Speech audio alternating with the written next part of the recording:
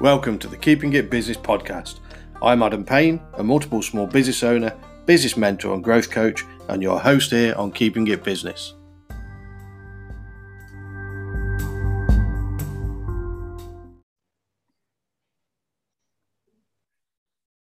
Right, welcome to another Keeping It Business podcast. I have a top gentleman with me, Yinch. Yinch, introduce yourself, your business, what you're about, and we'll go further into that as we get into it and as we progress anyway. So Yinch, introduce yourself. Hi, my name is Yin Cheap and I am the founder of Playco Software. We are a software solutions company interested in a wide range of technologies. Most recently, we've been working in AR and VR, and I have encountered the manufacturing and product design circles through the Connects portal with Sam Bainham. We've been working, the company has existed for about 20 or so years, and we have been working with different technologies, a lot of 3D graphic stuff, but also some web stuff and some mobile stuff. And the newest space that we're working in is spatial computing to do with VR. And we were very pleased to be able to help organize a recent exhibition of manufacturers and designers. And Adam was there, which was great. And I think he liked it enough to try and to make his own and to actually start making his own. So I was very pleased with his response to that. Yeah, absolutely. And we'll get further into that, definitely, because that's something I do want to talk about with you. So where did it all start for you? Because I know, looking at your LinkedIn career path, programmer and that side, but how did this all come about for you, the interest in programming and getting into the technology and computer side? Story goes back a surprisingly long way. I'm of an age that when I was in school, computers actually weren't that common yet. I think that I got my first computer when I was 12, and I started programming it almost straight away. And I was absolutely thrilled and enthralled by the potential of it. It was like discovering a new world for me. And all the way through my secondary school and my A-levels, I always did some computer science. I found it interesting and fascinating, and I was good enough at it to be able to get some results. And I did study software engineering at Imperial College in London for my degree. After that, I worked in a multimedia company, working on educational CD-ROMs. If anybody remembers CD-ROMs, they're like they're like pen drives, but less convenient. And also after the multimedia company, I went to work at a video games company making PlayStation and Nintendo games. Again, for those of you who remember, I worked on Nintendo 64 cartridges a little while ago, and having encountered all these powerful graphics technologies, I left that company and started my own company, which is the company I currently run, which is Playco, with a stated aim of bringing the benefits of video games and graphics technology into non-video game areas. That was the pursuit of it. And so right from the beginning, I've always believed that 3D graphics was a great way of communicating, of collaborating, of thinking and designing.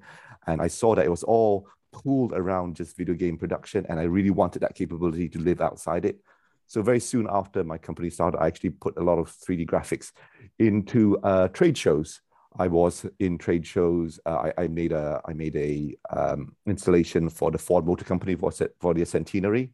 I did stuff for Mazda. I did stuff for Samsung USA. And all these were applications of 3D graphics in non-game areas, mainly for showrooms and trade shows, before my more recent work in mobile and in web.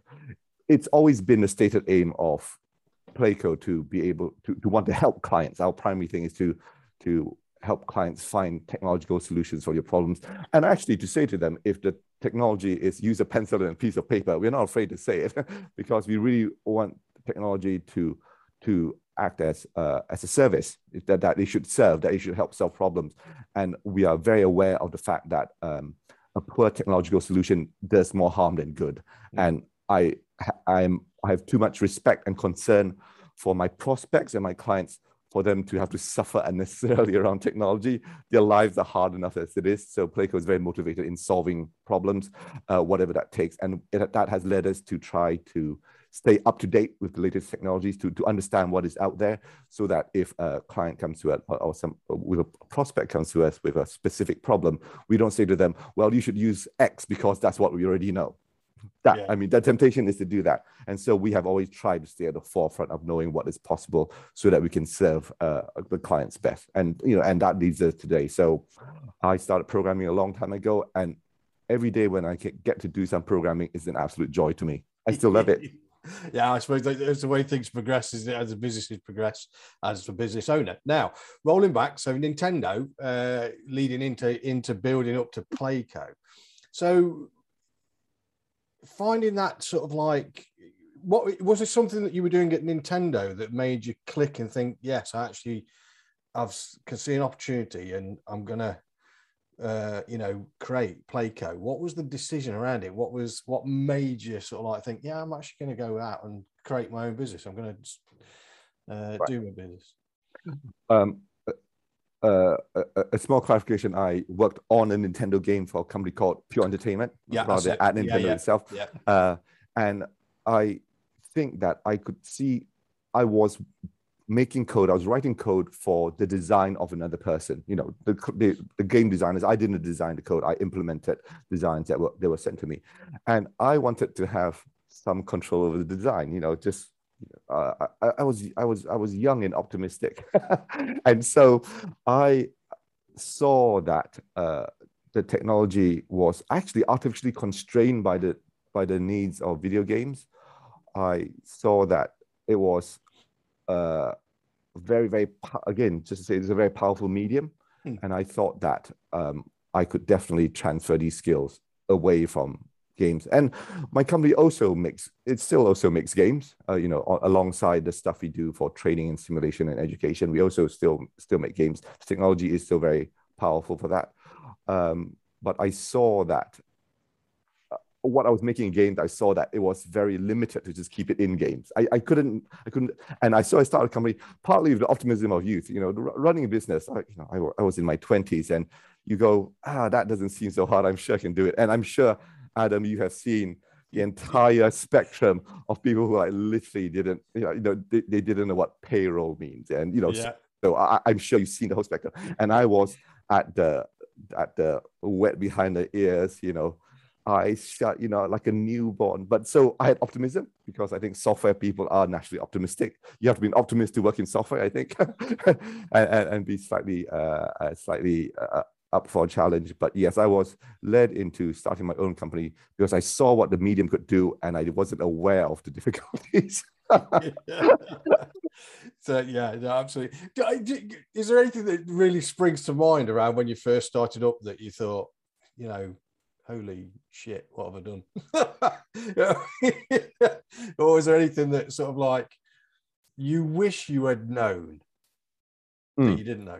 And I suppose that's a bit of a cliche question. No, it's a good question.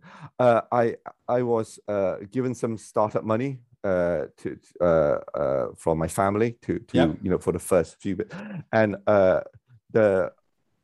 there were two simultaneous realizations. Firstly, payroll is expensive. Yeah. And secondly, prospects cost money. Prospecting costs money. Cost money, yeah. So so there was this, as the payroll went on, as we went through our first year or so, you saw that, you saw your balance going down. And it's a bit like when you're like walking you're hiking, for instance, and then you're on a flat bit of path, and you come to a bit of path which is slightly sloping, and you go, oh, I'm slipping a little bit, I'm slipping a little bit, but I'm okay. If I had to stop slipping, I could. And then it reaches a certain point where he says, actually, I don't think I can stop myself sliding. And the realization of how steep it has gradually become and how hard it was to regain ground, it was very sobering. I had already I hired somebody from day zero, which is insane, because I was sure that the technology we were proposing would be so devastating, the benefits would be so high that nobody would turn us away. But in fact, everybody turned us away. And I set out to be a products company and had to be very rapidly pivot to a service company through a lead that found me on a freelancer's website. And actually that one lead was the lead that led to the next 9 years of work that kept the company alive. So there is an element of opportunity. So my plan completely didn't work, but the second plan that I didn't plan did work. And I think the unpredictability of that is not, it's not ignorable. Sometimes things just don't work the way you want to do. My father, he has run businesses. He told me a thing that I now try to repeat to other people starting, which is that you have to answer the question, who is your customer? He said, it's very simple. Every time I said, oh, it's doing very well, we're building this, we're building that. And he kept saying to me, who is your customer, right? And I said, it will be people who are, he said, no, what are their names? I need names, And he was absolutely right. And it took me 10 years to come, like the dawning realization that he had warned me from day zero about this thing. And so the thing which I now tell everybody is your network is everything. Your network is everything. Anything you can't do, you can learn. Anything you don't know, that's harder. And so every time now, all our projects work inwards from our network rather than outwards from our capability. This is the new shape of how Playco now does business. We have become much more outwardly focused. This is a maturation that has happened over, I'm going to say, decades, really. So it's not that we knew this from the beginning. We stepped into every hole and tripped over every hurdle on the way here, and through a measure of good fortune and hard work, we are still around. But it's not because we were smart or right. We were just too dumb to give up. That's how I describe our success. But when you look, if you look back at that, and is that some of that journey and that change and the switching, is that potentially or possibly the way that that industry was going anyway? So the progression and the progression of that industry was changing to such that it ended up being that way anyway. Am I right in saying that from a shift in technology and moving forward in the way it worked? I wish that were true. It was like that when I started. I wish that I could say that the circumstances changed such that my original idea of like a devastating open technology would win hearts and minds. Attempts like that continue to this day, and they fail in success, and they fail and succeed for exactly the same reasons. So there's no excuse. Lots of the things that happen in new tech spaces and emerging technology spaces is that the startups imagine themselves to be immune from the forces of old economies. They just say, oh, it's 1,000 times this, it's 100 times that. Market forces don't apply to us. And it's not true. The market forces are ancient. The market forces that exist for the survival of organizations and endeavors predate economy. They predate currency. That it is telling that in the history of humanity, we became successful when we became social, when we could form settlements. That was when growth happened. And that is 15, 20,000 year old true. 20-year-old technologies don't get to rewrite human nature. We can't. We think we can. We've done things, the way that we are able to communicate like this now is technologically different, but there are old economy forces, the old world forces, which new tech is not immune from. It has to know which things it is different, but there are certain, it is not completely different. You cannot just say, we are new, gravity doesn't apply to us. You can't build whatever aeroplane you build now still has to address gravity. There's no technology. So it is worth understanding that the way the market works is like gravity. You can increase fuel efficiency, you can shorten your takeoff distance, you can increase capacity, but you never get to ignore gravity. You can treat it with different levels of respect, but if you ignore it, there is only one destination for an aircraft that ignores gravity, and there is only one destination for businesses that ignore network. Yeah, that's superbly put. Absolutely superbly put. So Playco, So started up and going in, and you were saying you were doing these the exhibition side. Right. Yes. So in that, were you actually doing the 3D visual construction and visualization, or was it actually then back then into this platform of where we've come to with VR, or was it just an in between? The stuff we did for the exhibition was mainly on large screens on a booth and also on touch screens on kiosks. So kiosks and booths, which I know are still. So it wasn't very high tech. VR headsets that and 3D graphics that we know now were still relatively rare. So my first build was for Mazda, and that was on a 50-foot screen. And so that was like the first thing. It was the first thing we worked on that made money. I'll tell you that. We had to build a prototype for them to test out at the Birmingham Auto Show, because it was at the end of the show and said, we're not sure whether you want to do the project, but if you bring your sample down during takedown, we will put it onto the screen and see how it looks. So we had to write this 3D demo in 2 days, because they asked us when the exhibition opened, and the exhibition was, so I was contacted on a Tuesday and had to deliver it on a Thursday, like afternoon, which we did, and they eventually did pick up the contract, and I worked with another company to produce 3D graphics. We were given some of the models for the cars, but then we also added our own visual graphics. We added a koi carp that swam around. We did animations. We did customization where you could put different decals on your pickup truck, and then your pickup truck will be part of a 3D ad for the truck. So people were able to customize it on a kiosk and see their customization appear on the massive screen at the Ford Centenary. So we mainly did the graphic stuff, and it was quite screen based. It used size to be dramatic. So it was a long time ago. People are going to be able to tell how far it's go, because I've said the Centenary.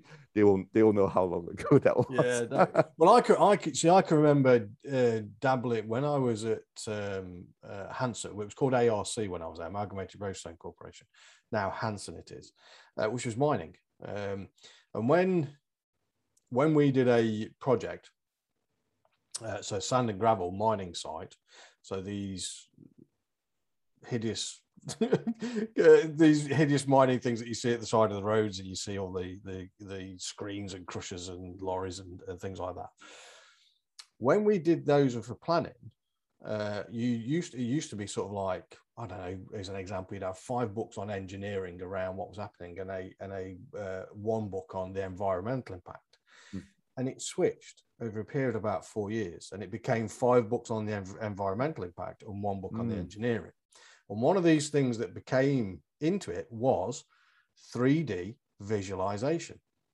Right. So this was going back to probably 92. This was for me, where a gentleman that I worked with, Steve Roberts, he had the surveying company, and then we in Cambridge, Boilercroft over, we had to pass a conveyor belt going over the River Ouse, and it was right by sort of like this weir system, and we had to show a boat going down the river in 3D, and then like a camera angle, and then pass under it. And this was for people seeing what their eye line would be from the roads, and that's what made me wonder whether it was sort of that sort of stuff that you got into, because I'd just seen it being introduced there. It was just getting involved with it, and then but I moved on there, so you could see this transition to this stuff moving. There has been an absolutely really dramatic change in the amount of power that people carry around with them. The computers that we used, the computer that I used when I was a child, it probably has less memory than this TV remote. You know, literally the phone, the 3D graphics that you just described, you could run it on this phone while you were doing a video chat. You know, the power. So the level of power has moved hugely, and the mobility of it has changed dramatically. And so I have seen the revolution. You know, I was there at the beginning of revolution back in the Apple II days. You know, so I started on an Apple II. I started programming. Very shortly after I played my first game, I wanted to make games, and that was multiple decades ago. I think next year I can claim to have been programming for 40 years. So I've been programming for 39 years. And there'll be people literally say that computers have been around that long. Yeah. But it is not just a scale of change. But I was speaking to my son yesterday, who is doing a computer science degree, that it is the rate of change that has like exceeded history. So it is not that we haven't had advances of this scale. But my son, who is at university, when he started school, there was no iPhone. He's older than an iPhone. And so that kind of the fact that we spoke about education on the manufacturing hour previously, and the idea that how can education be ready to teach something that when education starts it didn't exist. That is because this is where I mean I know we've had this conversation is that I look at how the education system is going to keep up with the technological advances, because the skill sets will shift and change. So what you're teaching now, I mean, I've had conversations with the students who've come out the universities and have gone into jobs, and they've turned around and said, it's changed since we were taught. And that was only 2 years ago when we finished, or a year ago when we finished. And it's changed that rate of knots. It's mad. It comes to the thing that we also have brought up, is that the skill that one needs to come out of formal education with is the ability to learn that skill. What you have learned, all the things you've learned they're like meals that you've prepared, but the act of cooking, you have to learn. And if you come out at the end of education only knowing things, not knowing how to learn things, you're in all sorts of trouble, I have to say. And I'm hoping that the generation that are in school at the moment are aware through the social channels and the web channels and the online channels that they can acquire knowledge without some organization telling them. You don't have to be told. You can reach out and find stuff for yourself. And I hope that encourages them to be in charge of some of their own learning.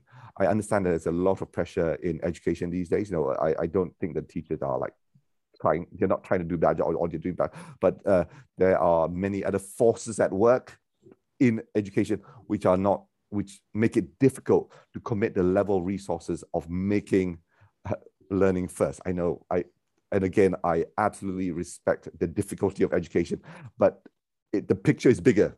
The picture is bigger than they can necessarily hope. I think you're spot on. Is that being able, you've been taught to learn and continuously learn, and I think that is spot on. Now, from Playco days, it started off with the Ford Centenary, and you start 20 years on. What's your journey that you've seen through your eyes around that 20 years? We've talked around this rate of knots of change. How has that played out for you in Playco? It's meant that there was no way to depend on established knowledge as your killer move.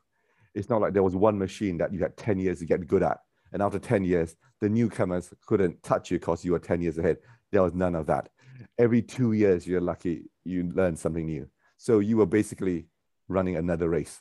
So in the history of Playco, it has not necessarily run one race fast. It's been the length of marathon. It has been the length of a marathon, but it's been more like 400 sprints than it has been like one long race.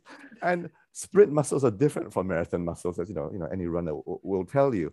And so the technology has moved, not just in terms of computing power, which obviously has progressed. The 3D graphics is obviously the most visible parts of it, but the network, the speed of networks, the first house I moved into, we had dial-up modems. You remember the sound it makes, and how you had to make sure nobody phoned you when you were trying to do data, and so all that plugging your phone into the same thing, and so the speed of connectivity has risen thousandfold. It's something close to that. So broadband connections are in the tens of megabits per second. And when the early connectivity was in the tens of thousands, not the tens of millions. And so that difference has reshape technology. For over the journey of Playco, we have been gifted with more power to do the things we set out to do. So the graphics, it is now much easier to produce impressive graphics than it used to be. So that is a plus. The connectivity of computational units and of people just casually owning Connect units means that the things that we make also can be pushed out and reach people easily. For instance, the video that we are sharing now, all you have to do for people to see the video is to send out a line of text, which is the web address. There's no burning a CD, going to the post office, putting a stamp. I just said three things that nobody understands. But so the convenience, the connectivity has also made it much easier to reach people, and the computing power means it's much easier to make something like good and impressive and functional. But as with so many things, it's double-edged. It means that people who are new to the market with less experience can often display just cosmetically an equivalent level of competence. They can say they buy a model and they say, oh, my stuff is good as Playco stuff, and I've been here for 5 minutes and they've been here for 15 years. And they can, because the computational power is just so high. And again, with connectivity, everybody is a customer, everybody is a competitor at the same time. You can reach everybody, but then so can everybody else. And everybody can reach you as well. So the connectivity is, again, double-edged. All this power comes with, it has increased our reach and capability, but it has also increased the need for wisdom. I think I can't describe it any other way, or canniness, or discernment. So all these words, we are now flooded with opportunities and options and possibilities and perils and dangers and knowledge. Trying to screen, like quickly screen what you need to know and what you don't need to know, has become its own job by itself. Back in the early days when I was at university, there was a few technologies you just had to know, and you could spend years mastering them, but you can't really commit that level of resource. The number of things that it could be is so wide now. If you committed to do that, you would do nothing but just read the whole time and do nothing, but just keeping up, and so wisdom and discernment has become like a much bigger part of working out how to work in technology, not just chasing the latest thing. It's not efficient. I'm glad the way you described that, is that it is, because I'm a big believer of balance and order and chaos, and where we have opportunity, there is always there is always the other hand. There's this, good and evil. There's always that full spectrum that comes with it. And I was good. Really eloquently put that was. So from Playco's point of view, so coming into where we are now, actually, coming back to it, is that networking the big thing? The networking and the being able to virtually communicate with everyone and no one as such with a network. Do you think that is the biggest standout thing that's happened in the 20 years that you've been going with Playco, or is there something else? I think that the need for effective networking remains true, but the tools for achieving that have also increased massively. The tool we're using to communicate now, for instance, and it changes the pattern of use. Certainly when the pandemic broke out, there were a number of companies that I got to speak to who were happy to speak to me on Zoom, who possibly would not have given me the time of day if it wasn't video call. They'll say, well, if you need to speak to us, you need to turn up in San Francisco, just like, because nobody who is serious would not come to San Francisco. And it means that companies below a certain size can't compete because we are too small to spend the money.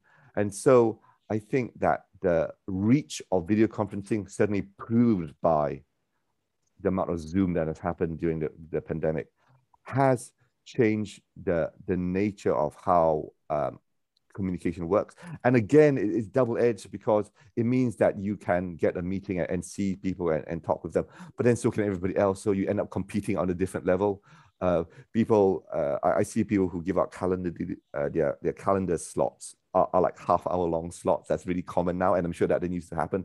But you used to have one meeting for an hour, travel 3 hours, have another meeting, and then you go home, because that was your whole day. But now, if you wanted to, you could have 6 meetings a day, with toilet breaks. Now again on this double-edged sword sort of thing, and is with these Calendly links, and because I have one, but it's not very often I give it out. The only time that it is there, it is on my website. So if anybody wants to get in touch with me or wants to have or further discussion, they can use that as an option other than phoning, emailing, and that. And because I always find this is how you say it. This people buy from people and we build relationships, and I almost feel like it's when we make a connection, somebody says, or they are after wanting to have a meeting with you, so that they've asked you for a meeting, and then they send you a Calendly link for you to do all the work to book yourself in to meet them, and they're the ones that want to meet you. And I find that quite cold. I think that doesn't feel right to me. Maybe old-fashioned. Yeah. Well, I had to say that people still recognize effort. And one of the things that I think is that this is a little bit like, and I know has become acceptable, is the way supermarkets work. In supermarkets, you're basically doing all the work. They said, we'll just put it in this warehouse. We'll turn on some lights, and you push the transport trolley around, and you fetch everything out. And now, to save us some money, why don't you do the all scanning yourself? And you do all the money. They basically made us into their workers. And it's super efficient. And obviously, the companies love it. But you can see that they haven't done it necessarily for the benefit of the customers. It's easier for them. And so I think the Calendly is also the same.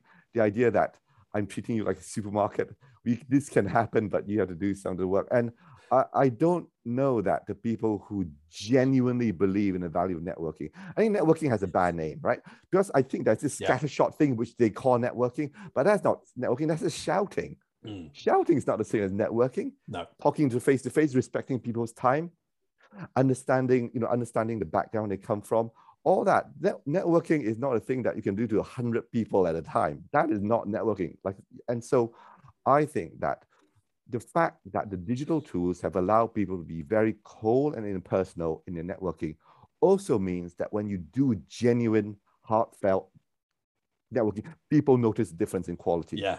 It does. Yeah. And so it's still okay. People, again, I think that if anybody thinks you can mechanize networking, then they misunderstand what that word means. Yeah. And so, again, maybe that's old-fashioned, but I don't think people like to be treated.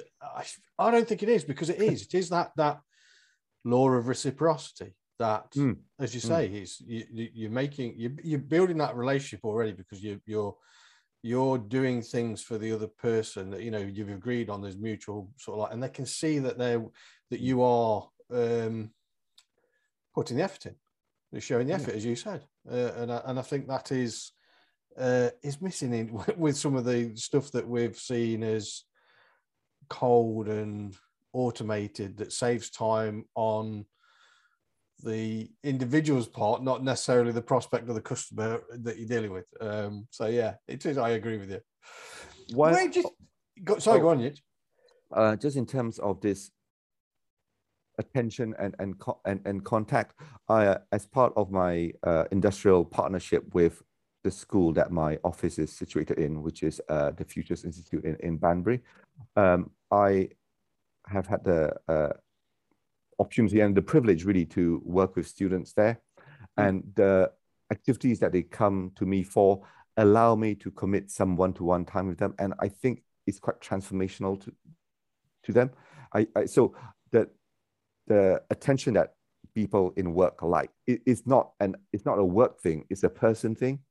And so being able to have the scope, the time, the resources to commit time to connect with somebody, to hear from them to hear from you, is enormously powerful. And I know that it changes, it's sort of mindset changing when people receive attention. And so, and it is a thing that is like, it's sort of intrinsic in humans, rather than saying that it's not a habit that salespeople pick up. I'm just saying that people, they know when they're being ignored, they know when they're being blank. They know when you are committed to the conversation. They know when you spend the time, and they know when you haven't got the time. They don't always judge you when you don't have the time. They understand that sometimes you just don't have the time, but you cannot get more out of it than you put into it. It's just, I mean, yeah. Is that news? That's not news, right, Adam? No, it's not. I agree. I think so, but I do think it'd be news to some people. Probably quite a few. I don't know. So, Playco, where are you going next with this now? Because I know this is, I think, where we really met, wasn't it? Was Sam and Connex and the. I don't think we were talking VR before. We did. No. It sort of like progressed into that as well. But I mean, I've said VR there, but I don't know whether that is the. I know you do a lot with VR. I don't know whether that is one part of it for Playco. Where is it that you are looking to this future, this where it's going? Playco Software is committed to solving our clients' problems. I believe a huge class of unattended issues in collaboration and training and simulation, which are outstanding and basically have been abandoned. People say, oh, training is like this. We'll just have to do it that way. Our conversion rates will be poor, uptake will be poor, retention will be poor, but what can we do? We just PowerPoint, stuff a bunch of people in the room, and people says, did they get a training? We say, yes, they got a training. Can they do the job? Oh, sorry, they didn't ask us whether they could do the job. They just said, did you do the training? And so there are lots of systemic issues in collaboration and training, which I think VR can address, which is why I'm interested in it. Yeah. I mean, I'm personally interested because I like making interactive experiences and stuff, but I genuinely believe that the quality of experience that VR can bring will help lots of domains of enterprise. That's my belief. So Playco is going through a phase of awareness and education, and being part of Connect's portal is part of that. The fact that we were able to run that exhibition with Sam was enormously powerful. People saw 3D graphics at work in a way that they never expected. I think they were startled, because the only time they see 3D graphics is when they look over the shoulder of their son or daughter playing Call of Duty. That's the only time, or in a video arcade, or in a movie. That they think, well, 3D graphic is for entertainment. It's not for work. For work, we'll 3D print it, or we'll just have to look at a manual, or we'll just watch a video. That's all there is. And I think the exhibition was one of multiple steps that it takes to introduce people to the idea of what the technology can do, and what technology can do for them, and what they can use the technology for. And I'm thrilled to see you, Adam, having embraced it with an absolute bear hug. I mean, that is an absolute joy to me, because the value of the exhibition wasn't the exhibition. It was your response to it, and people thinking bigger, because I think that that being smart with your effort still matters. You can work really hard. I've seen lots of people work really hard, but working smart is always worth exploring first. And I think using spatial technologies like augmented reality and virtual reality are ways of working smart, working smarter. People already work smart. I don't want to say it like people don't already work smart, but by using these immersive technologies, you can shorten the design time of things. You can reduce the time cost and the money cost of collaboration, and all these are benefits that I think will appeal to CFOs. That's always this is my new standard. Once upon a time, I always trying to appeal to the CTOs, the technology officers, who have a slight technology hat on. They have innovation budgets, and they'll go, oh, there's this money to spend, there's some aside money to find out what new things are happening. But increasingly, the reality is that technology's honeymoon is over. The CTOs don't get to decide how money is spent as much as they used to. The CFOs have turned them and said, okay, that was very funny. That was pretty impressive. When am I going to get my money back? And and all the technologies that survive have to answer to CFOs. They just have to. It's not personal. It's not about technology. If you were, if you wanted to either you want to build like a rocket ship or you want to have a sandwich budget. You have to justify the financials. And I think technology companies are used to not having to. They just say, we'll just seed another round. And I go like, that's the point of seeds is to grow fruit. It's not to plant more seeds. You're not in the seed business. You're in the fruits business. And so when I see people claiming that, oh, we are in our 5th round of seeds, and say, what happened to the last 3 years' crops? What have you done with it? Yeah. Don't announce. I would be embarrassed to say that. Oh, look, more seeds. I said, more seeds. Nobody's buying seeds. So one of Playco's pursuits is to try to make emergent technologies pay their own way in the true sustainable market. And you think, but every business has to do that. Technology business have a bad habit. They have a bad, because they have historically been able to make more money from seed rounds than from the market. And they think that's good. I'm embarrassed. Can you cut that out? You might have to take that out. It is true though, because I can remember having this conversation with a number of people way back in January regarding Clubhouse. That was created, and it's all about audio and meeting and bringing people together, and you can stand and talk on stage, this, that, and the other, but it's all audio.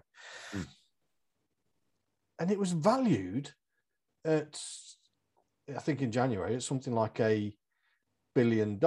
And I sat there saying, how on earth can something be valued at $1 billion that doesn't have a revenue stream? How on earth can it, and how is it drawing in money? Now it's so, and I hadn't even thought of the monetization of it, and yet it was already valued at this $1 billion. And it's just, sometimes you just think it blows your mind in thinking this is where some of it goes, or the way it goes. I'm not going to, I'm not saying that technology companies have not in the past proved their worth. There are companies that people, the valuations are, but I think that the proof is in the pudding. I think that we should be much more focused on making sure our technology has markets, solves problems that people generally have. I mean, like provably, Playco software has, Playco has two sides. Playco software is our B2B part, where we serve client set projects and problems, and then the fulfillment of these requirements is done by like the second part of Playco, which is called Playco Studios. Yeah. Now Playco Studios makes software for Playco. Playco Studio makes apps for Playco software, but it also makes some games. It makes interactive stuff. So it does some self-publishing. The most conventional way of publishing a game is to build a prototype to show it to the publisher, get an advance, and use advance to cover the cost of your production, which is some months, a year, 2 years or so. And at the end of it, the publisher takes the product, puts it in the marketplace, and tries to get their money back. That's a standard play. You see that pattern everywhere. And I mentioned that now because Playco Studios is trying to disrupt that pattern, which is an ancient pattern in the industry. But I looked at the flow of money, and really the thing that that the publishers are giving to the developers like myself are effectively unsecured loans. And when you talk about unsecured loans, and you think about where else unsecured loans happen, the conversion rates are not super, are they? And because the prize is big, then the publisher say, okay, we'll risk it, but it's like putting money on dogs and horses. I mean, literally. And so what Playco Studios has set out to do is to try to massively reduce the cost of production by shortening the production time and go straight to market. Because the source of publishers' money is not publishers, it's customers. And so when a developer needs an advance from a publisher, it is a buffering technology, if that makes sense.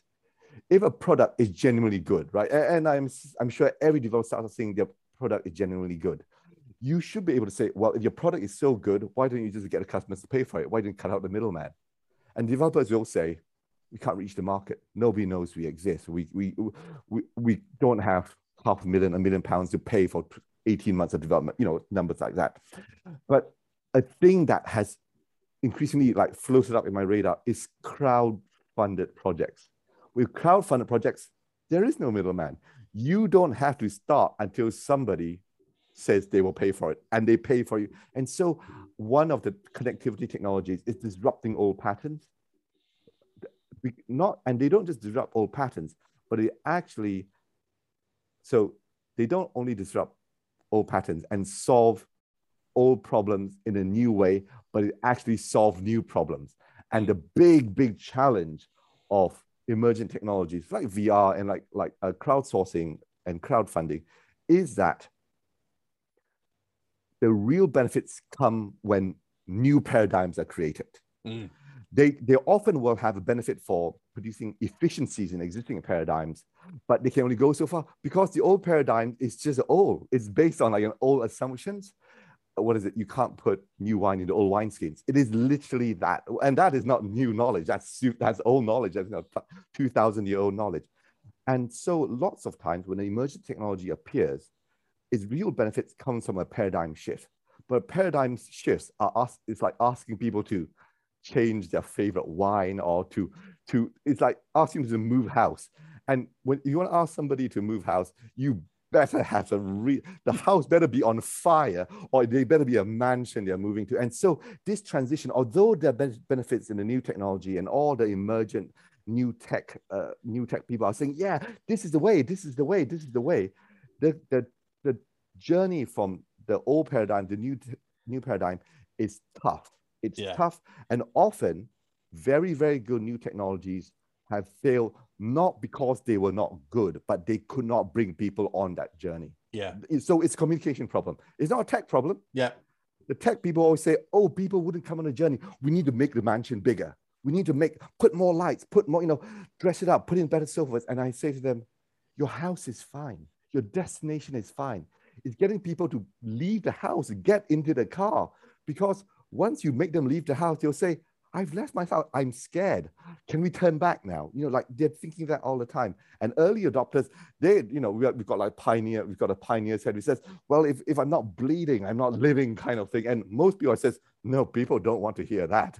They don't know it's painful. They want to know it's a thing that either they already know, or that if they have to learn this new thing, they can stop having to go to work. Literally, they'll trade it for something else, but they will not make new effort for it. They will not make new time for it, and they will not make new money for it, certainly. And so persuading mainstream markets to embrace new technologies is not in the technology, it is in the conversion.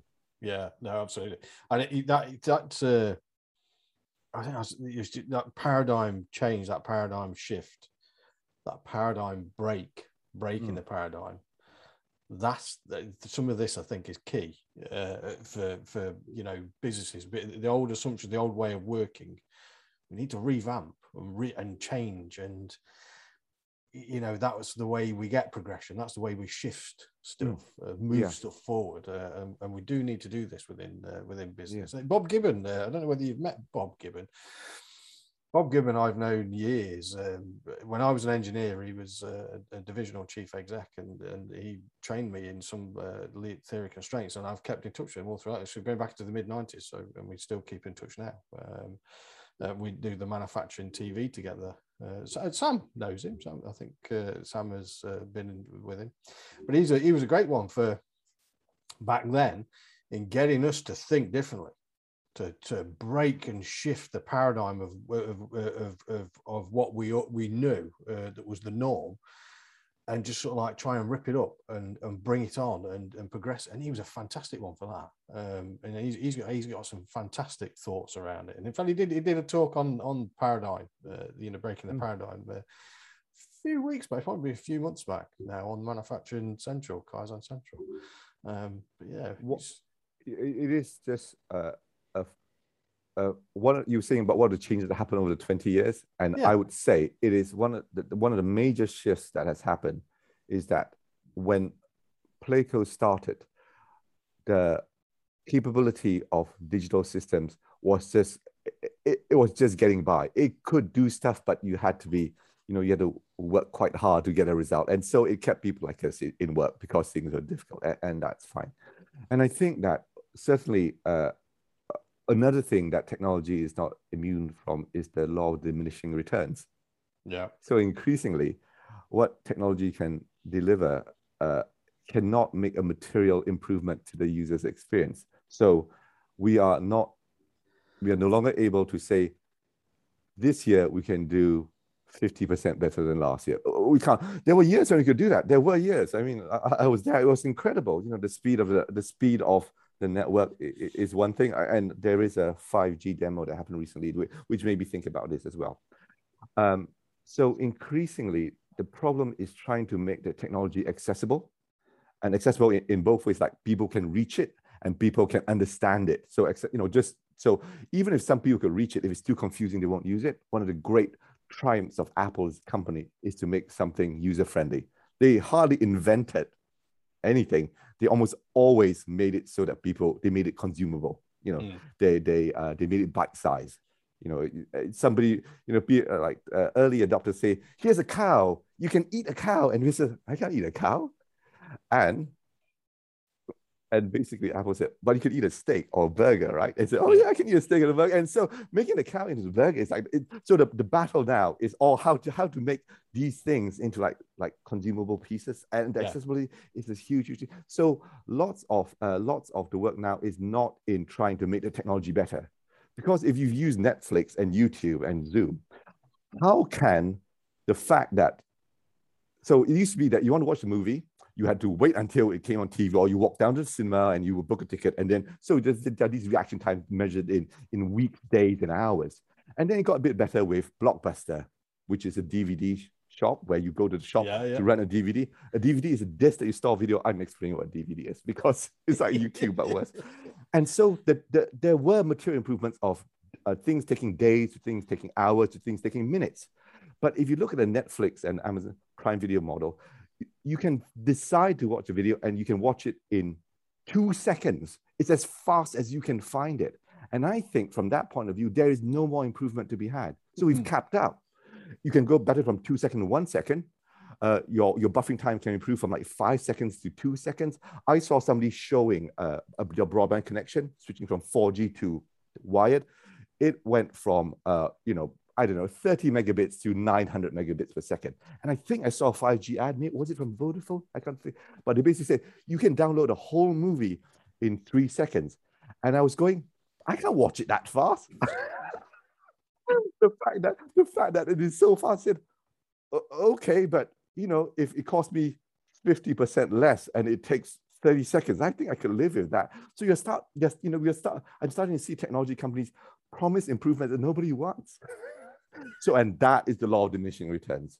So I'm really interested in the bottom of the pyramid, if that makes sense, not just the pointy end, because making sure that technology reaches out and running things like the Frame VR I/O event is part of the bottom of the pyramid. And I don't mean that rudely, because I think that is where everything happens, where everything actually happens. Anything that can sustain itself has to be able to apply itself broadly. That's just the nature of it.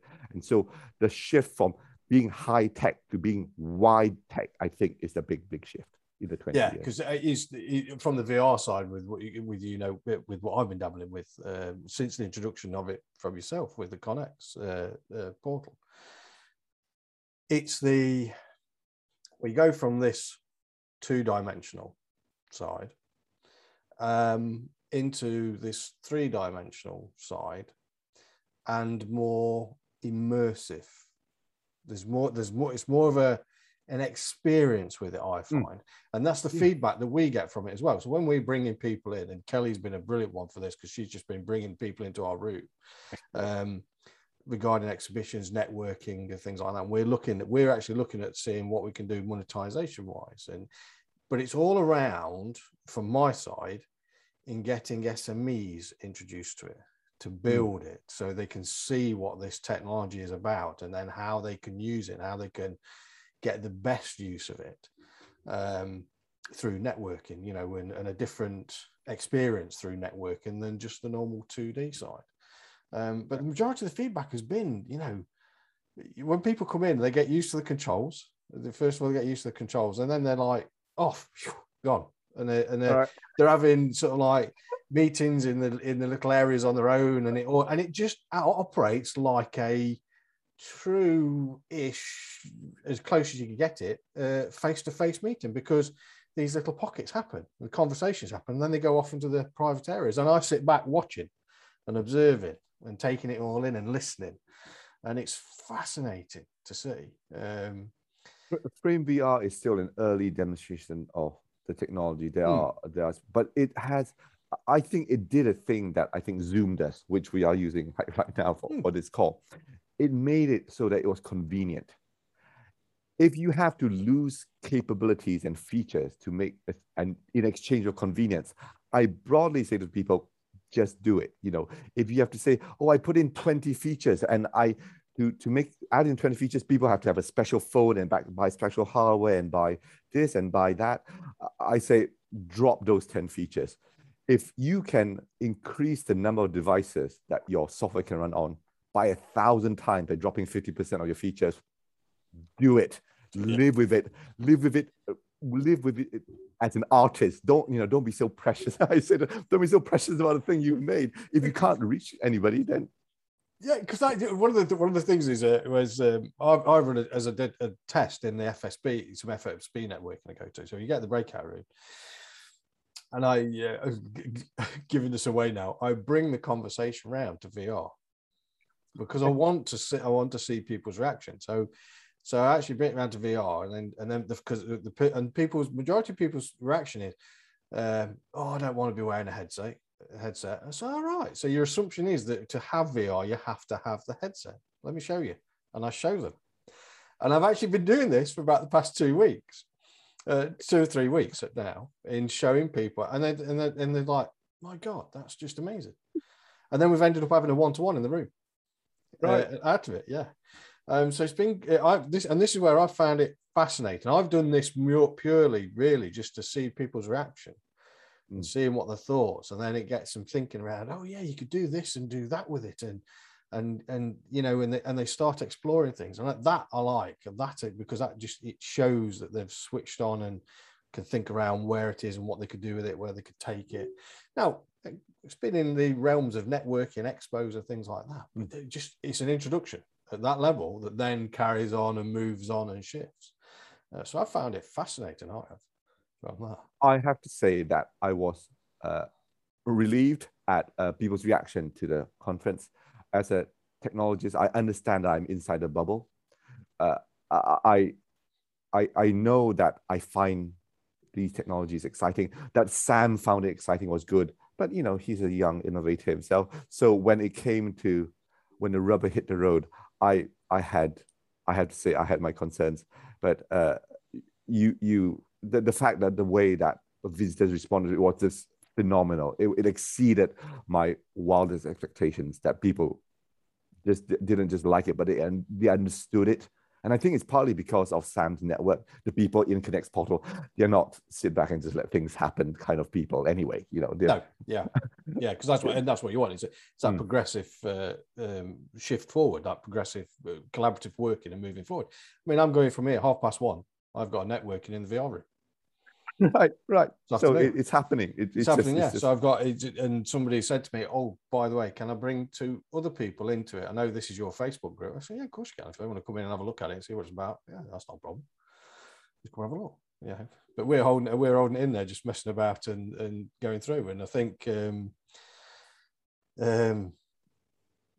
Sean from Frame wants me to has asked me if I could do a podcast recording in there with Gabe. I think it is from. Okay. I haven't met Gabe, right, but I've never met him. So I don't know. And then what he wants to do a podcast in there or something. Amazing. So we've got to organise that. I have only met Gabe in Frame VR, but I'm very active on the Discord. If you mention, when you speak to him and says, "Oh, I know Yinch," he'll know who I am. I'm the troublemaker on Discord, always saying, "Oh, can we please have this? Can we have that?" And so that's me. He'll know me from from being. The thing that's got me with VR, the VR side, because I know we spoke about Frame, but there are others, there are others out there. But when I sat back and started looking after the Connex portal and going through and looking around different aspects of it, there's a lady that I know that's in my Facebook group called Lisa, and she has Lisa Sweet Treats, which is an e-commerce, and it's all sweets, and they package them up, and there's different packages, and you can go in and choose all your sweets. Now, when I look at this from a VR point of view, I look at it as saying, well, what you can actually do is create this 3D model of this sweet shop.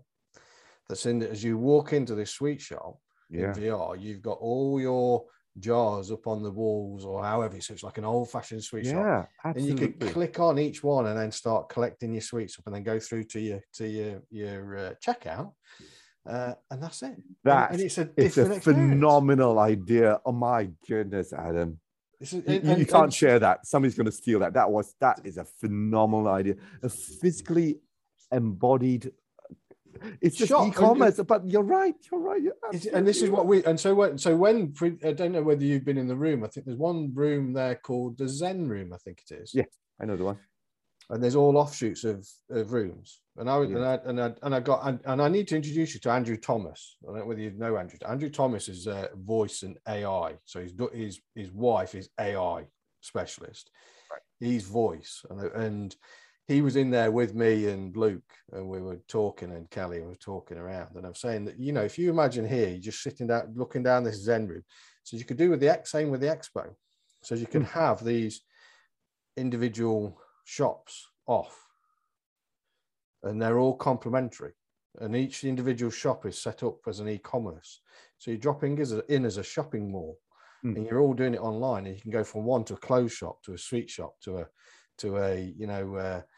I don't know, sustainability shop selling green shopping mall.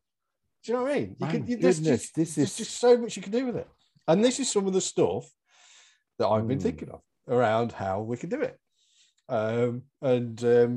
All I can say, Adam, is that you and I don't talk enough. Yeah, no.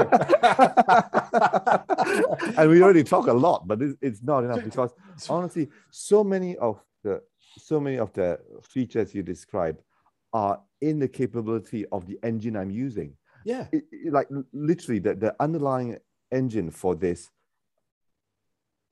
exists, but I hadn't thought of this use case, but it's such a good use case. Yeah, so because what I did was, because when we spoke around Connex, and I think it was the helicopter. There was a helicopter, and I think there was a rocket, right, wasn't there? Yeah. The second day. Yes. I've got Sarah, and Sarah does in my Facebook group does interior design, but she does interior design and exterior design with some big companies. So she does the play areas and things like that of holiday company.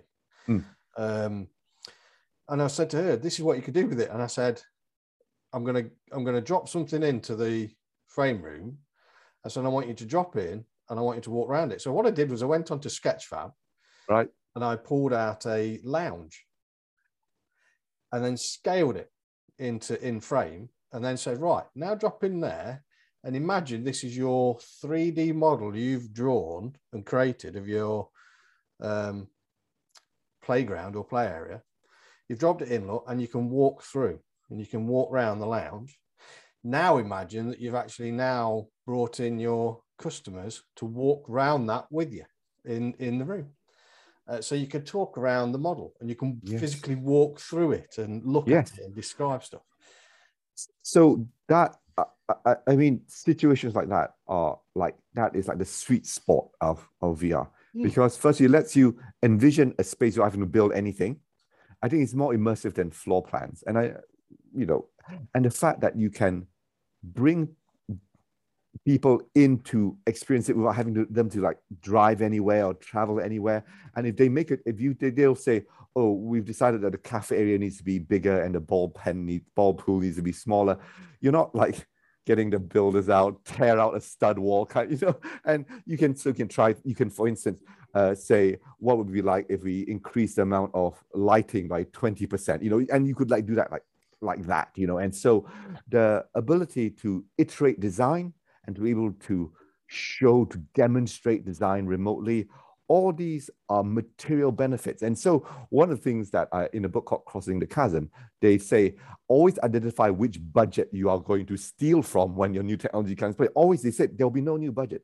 So I have routinely said that VR should be after the accommodation and transport budget of companies, not the innovation budget. Never mind that. But the idea is that if they use VR, they can save money on petrol, on air tickets, on accommodation. And I have to say that the savings in carbon footprint are non-trivial as well. Because all these things, apart from you having to pay money for the transportation part of it and the time loss, they just leave and that's sort of a hard to reverse impact on the environment. And if you can achieve 80% of what you need with 1% of the carbon cost, I think that is compelling just in itself. You actually have to do it. You don't. Yeah, and the other side that I look at from that as well is that even if you were still doing that travel and you've got the face-to-face, the next thing you look at is on a 3D model on a flat screen. What the VR allows you to do is a 3D model that you can walk through. Then you can sort of like, you can actually walk in, because this lounge that I put in there, you could walk into the lounge and round and look. And if you got all this from a viewpoint of the design that you've done, you can walk into it and you could discuss and be looking up, look round, and you're in it, immersive. And I just think that would be a whole different experience again for client and customer perspective. Adam, I am going to. Have you tried out the Quest 2 headsets yet? Not yet. No, not yet. Not yet.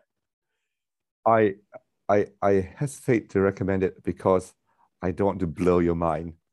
not because it's bad, but it will be so good that I will be, in the same way that they arrest like drug dealers. They'll say, "Oh, we lost Adam and it's Yinch's fault," and so I don't want to be responsible for that. But honestly, the effect, because you understand, if you think Frame VR on flat is so compelling already, and I know that immersive is not as accessible because it requires a bit of hardware, but I also know that there is there's sort of like gateway behavior. If you can be a VR user bringing flat screen users around space, that is also quite powerful because it gives you hands. And so it doesn't, not everybody needs to have the same level of hardware. So one of the things I really like about Frame VR is they will run on phones. That's really powerful as well. And so there are lots of accessibility things, but the VR level of things, the ability to collaborate, design, to see objects and spaces. You can try out campus layouts before you actually build them. What is it like if you use 20 classrooms instead of 15? What if it was a circular space? All these you can try out like in days instead of like months and years. And so once you try the headset on, right, and we can deliver all the accessibility of Frame VR is still the same, it will be very hard to justify going back because the CFO said, but you got that design approved for like using these two headsets instead of, like just booking out, and so this ease and savings and the creative freedom it gives you are so enormous that my belief is that the fact that VR hasn't swept the board is because people don't know it exists. Yeah. Because its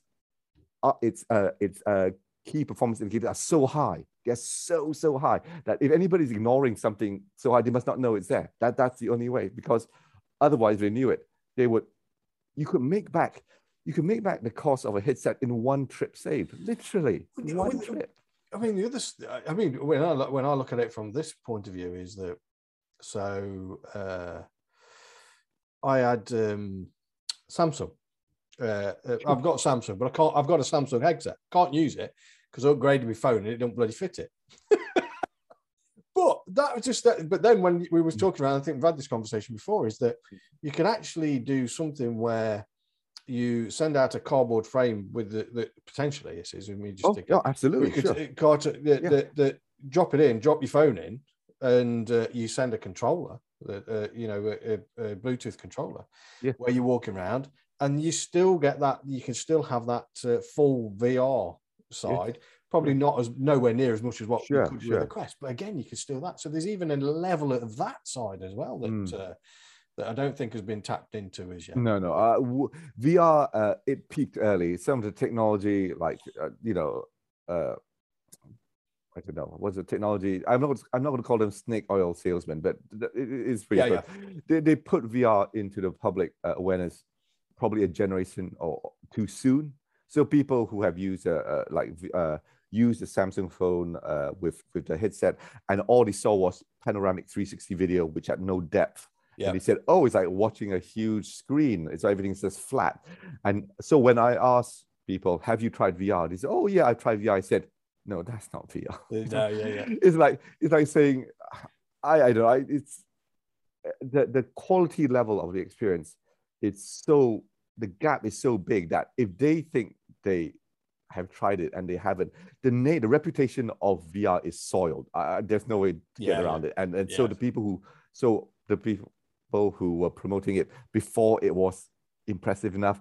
I mean, I can't, because I don't know that we will be around today if they didn't get that traction. So but I want people to, and everybody who has tried out my headset has bought one, by the way. Just to say, it is as contagious as the Delta variant. Seriously, it's on my list. Yeah, it's on my list of acquisitions to get. Because I think that, Adam, when you try the VR, right, you will become a VR bore. Like if people start complaining, Adam, please tell us anything else. Stop talking about it, because it is just the paradigm shift that VR brings is not a shift in display technology. You're not saying like, oh, from big screen to little screen, from static to mobile. It's worse than that, or in fact, it's better than that. The paradigm shift that VR brings is a paradigm shift in how reality is experienced. So it's coming outwards, like it's coming inwards from how you like look around a room rather than outwards. It's not like the monitor gets bigger and bigger. It's like I said, it's more dramatic than that. But one of the things that happens when you wear a VR headset is that you can't see your phone, and people get really twitchy about that. Yes, I can't see my phone. I don't feel very well. Where's my phone? And so the VR experience is like going to an elevator or doing a site visit. Is less like being. So if people design VR experiences, they have to understand what they're taking away from the user. And these are all the challenges. People who are used to doing app design or screen design never have to worry about. I mean, imagine you have to make a website, right? And you're designing a new website. That when people use the website, they can't see their phone and they can't see people. Like they have to cover their faces and put their phones down to use the website.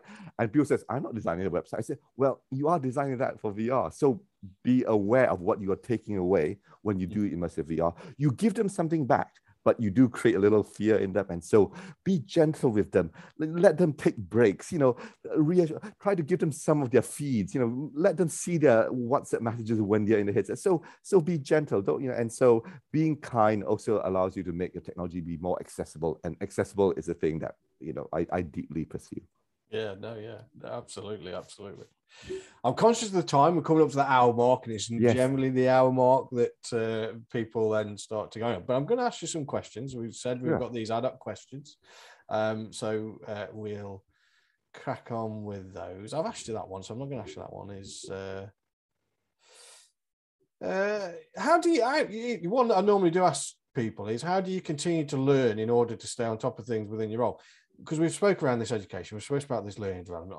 I'm constantly reading, constantly taking courses, constantly always keeping on top of it. What sort of things do you do? Most of the things I need to know because of being in software are available as online resources, usually in the form of articles, if I'm lucky, or a training site.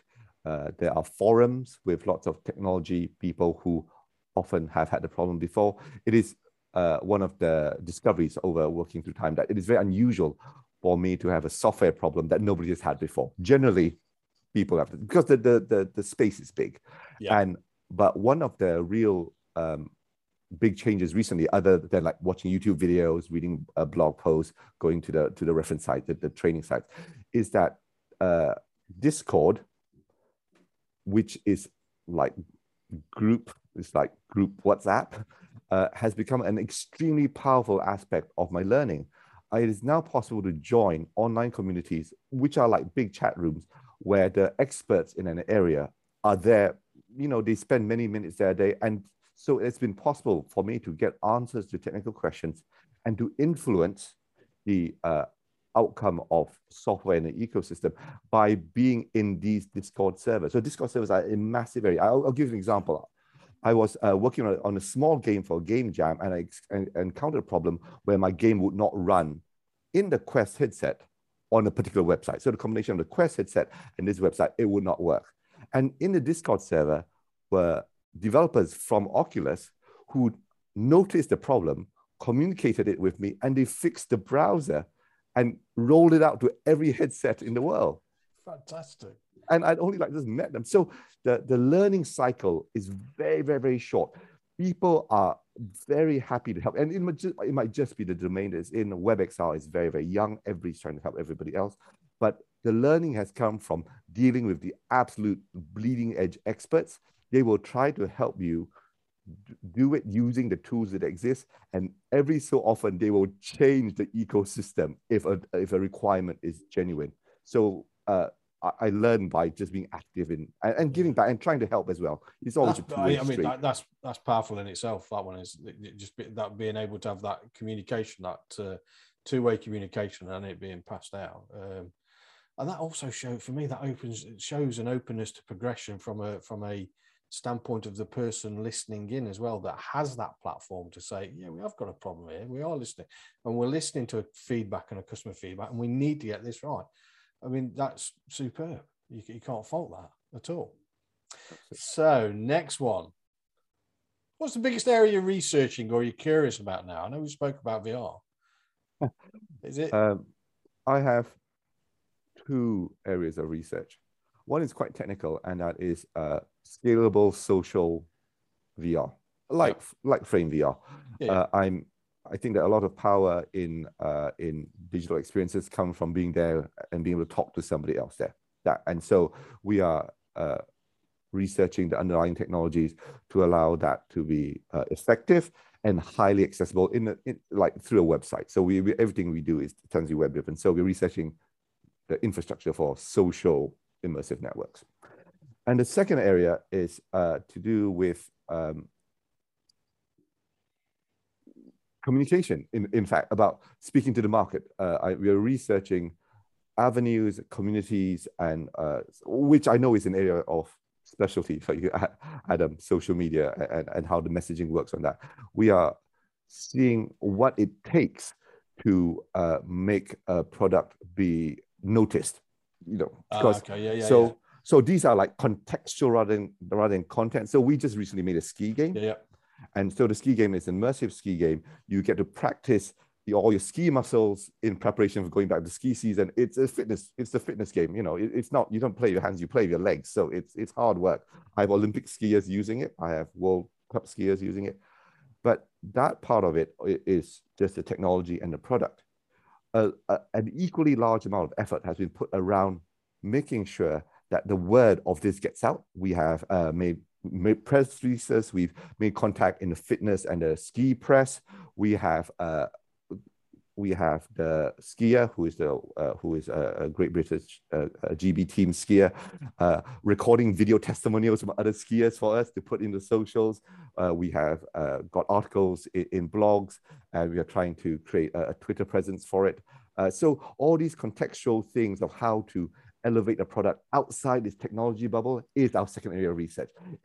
I'm calling research a bit loose. Can it be called research when you try a thing to see what it works? That's research, right? That's research, yeah. It's not that formal. It's not like we sit down with test tubes or anything. We basically try a thing, see what it works, stay very responsive and try new things and to not just to sit on the idea of that once we made a thing, then you just take it, like build it and they will come.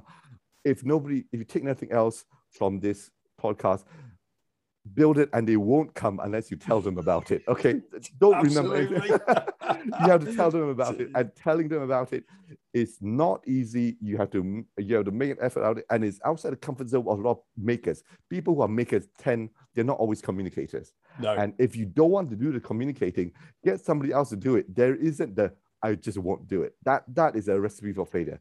You don't make like a pizza and just leave it on a counter, right? What's the point of that? You may as well just go home. Unless you can get it from the counter to the table, and this getting it to the table, you think getting it to the table is very, very important. It is critically important. It's just like I always describe it as like a relay race. It's a 4x400 race. 4x400. It's a long race. And if you have nobody queued up for the fourth lap, forget it, right? It is not avoidable. If you think you're in a 2-lap race, then you can't finish. Absolutely. So I'm trying to look down here now. I say, I normally ask these two actually. We'll finish on the last one, but this one is first one is if you could have a billboard, and I know you mentioned what your dad said to you around who's your customer, but if you could have a billboard with anything on it, what would it be and why?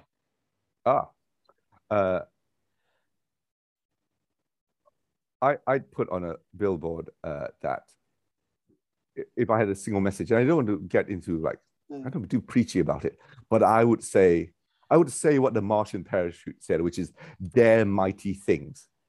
Dare mighty things. Or, in a more truncated, I would say that don't settle for what there is. This is what I'd say. Yeah. Because in the technology business, lots of companies have tried to convince people that the way things work is the only way things can work. And that's just not true. So ask questions. Electronic Arts have captured this, but they say challenge everything. So genuinely do challenge everything. Yeah. Don't accept that the way things done is the only way things can be done. Look for new ways to do things. And so because we are living in a technological paradise, the capabilities which are in just any phone or any laptop is so enormous that if you wanted to make the next Facebook, you don't have to buy any more stuff. You just, start typing, start talking, start communicating, start connecting, find problems and solve them. So don't settle for what there is. Just dream bigger. Dream bigger. That's what. I'm actually going to finish it because I think that's a nice thing to end on with what you've just said there. Challenge everything. Ask questions, and I think that's a superb thing to end on, that one, because that just cuts across everybody. That does for me. Everybody's in business, everybody's from an individual point of view, everything. Question, challenge, learn, progress, and that's what you want. Now, where can we find yourself? So Playco, internet, website. Yes. Our website is www.playco.com. You can find us there. I am at Yinch on Twitter, and also we are at Playco Studios on Twitter as well. That's our gaming site. Brilliant. And I will ask. There'll be a bio in the description of the podcast, and we'll put those links in there for anybody who wants to get access to Yinch and his business as well. Yinch, it's been an absolute pleasure. As always. Thank you, Adam. I want to talk to you. And thank you very much. It's great to speak to you today, Adam. Everybody have a great day. Bye-bye.